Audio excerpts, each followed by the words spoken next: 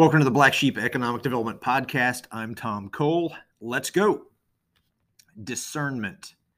This episode is a bit of a revisit. A few episodes ago, I mentioned that discernment is a core trait of a great ED practitioner. I'd like to briefly dive into that a bit. Discernment is simply being able to identify when a deal, a prospect, a proposal, etc., is too good to be true, it's complete BS, or simply not a worthwhile engagement for your time and your community. A lot of ED pros get caught in a Pollyanna mindset of believing that every deal is legit or positive in nature. In reality, and seemingly now more than ever, this is not the case. Having the ability and the willingness to use your voice to ask better questions of proposed opportunities is absolutely vital today. It can save your community from entering into a bad deal, it can prevent negative publicity, and it can certainly shield your organization, community, and yourself from grossly negative perceptions. I get it. As ED peeps, we get excited at the notion of a new project. New projects are victories. That's what we strive for. We strive for those critical things that can change the aesthetics and the economics and just the feel of our communities. But not all victories are sustainably victorious, and certainly not all victories are real wins.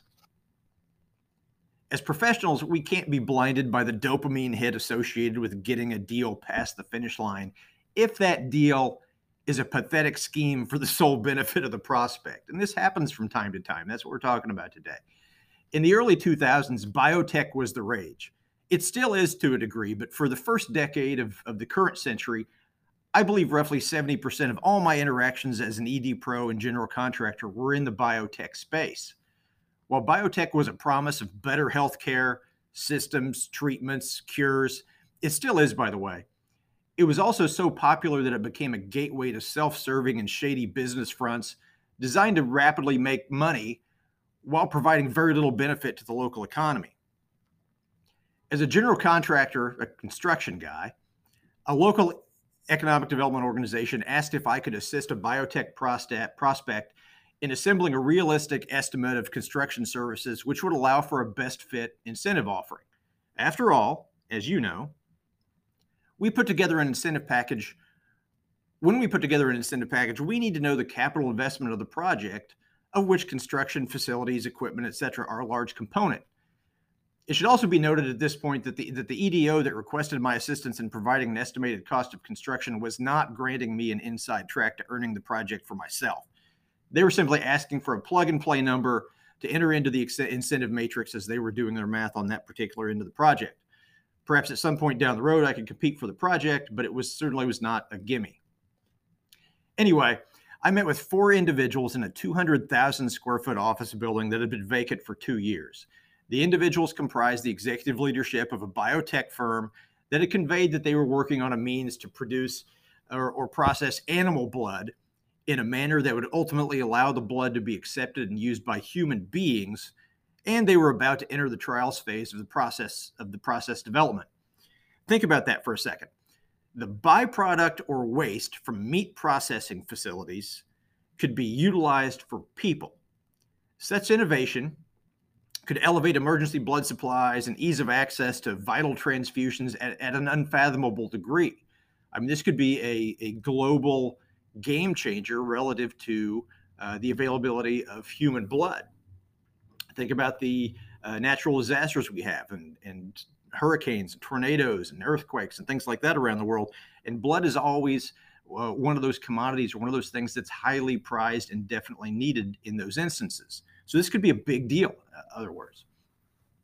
So as we're walking around this massive vacant office building, I asked a number of questions pertinent to establishing a construction value of the project. How many offices will you need? What kind of data service or cabling is required? Are the existing restrooms adequate? How many secure documentation rooms or a vault? How many of those types of spaces are required? And the execs really weren't digging too deep for answers to the questions. I asked how many employees they had. Their answer was 6, but 2 are investors and would never be there. So hang on a freaking minute. We're in a 200,000 square foot building and you have 4 real employees. So what's up? In either a moment of stupidity or a basic belief that the contractor in jeans and cowboy boots, me, is worthy of being trusted with a little inside baseball, they shared the real plan with me. So these 4 individuals were only vaguely familiar with biotech, or actually science in general. They had developed a process, but the process was hyped by marketing and self-written white papers exclaiming the what ifs of the shared blood concept. But there was no evidence that it would actually work. Their plan was to aggressively promote the what ifs and sell it to a large pharma or biotech firm before it entered the trials phase of testing. In essence, they were investing in the hope that their hype would lure a buyer, and then they ride off into the sunset with cash, while a much larger firm would be stuck with a loser of a concept. To bolster the appearance of legitimacy, they were willing to purchase and renovate a massive building, which would also be sold as a package to whatever bio firm may come calling. So this wasn't a legit project, and they simply wanted the Economic Development Organization, the city, and the state to participate in their scheme under the guise of a world-altering therapy that lacked real promise or research. The questions I asked should have been asked by the EDO, by the local economic development person, and this project should have been rejected on the basis of illegitimacy. Incentives are intended to incent or to encourage a project that, 1, otherwise may not have occurred but for the use of incentives, and 2, to assist in attracting and retaining firms that will have an impact on the local economy relative to employment, capital investment, and boosting the tax base. This particular, air quotes, project offered none of the above. In short, questions and more questions would have spared the local ED pro from a little embarrassment. See, discernment is critical. Discernment derived from asking questions is actually pretty easy. So that was 15 plus years ago. Biotech has settled in and is a bit beyond the phase of get-rich-quick charlatans. But are there any similar schemes today? The answer is yes. I don't know that I want to call this a scheme or not, but there's definitely a pattern. One that I've experienced and many other ED pros have discovered recently is steeped in crypto mining facilities. Real quick, if you're not familiar, a crypto mining facility consists of very powerful computers capable of making cryptocurrency transactions.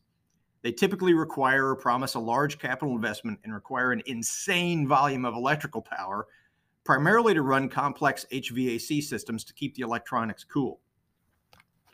Such facilities have ostensibly approached every ED pro, seeking incentives and financial participation from local electrical utility providers to increase the service at the selected site.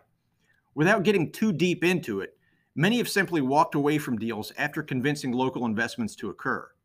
In fact, many utility companies have simply stated that they will no longer financially contribute to such facilities as the likelihood of execution and realization is highly unpredictable. So the point of this short episode is simple. Ask better questions. Understand as much as you can about the industry or business you're working with. This means do research beyond your response to the RFI. And it can be simple. Just do an online search of similar facilities or industries and where they've located. Call the economic development organizations associated with those locations and simply ask about their experience with a similar business. Here's the deal about economic development.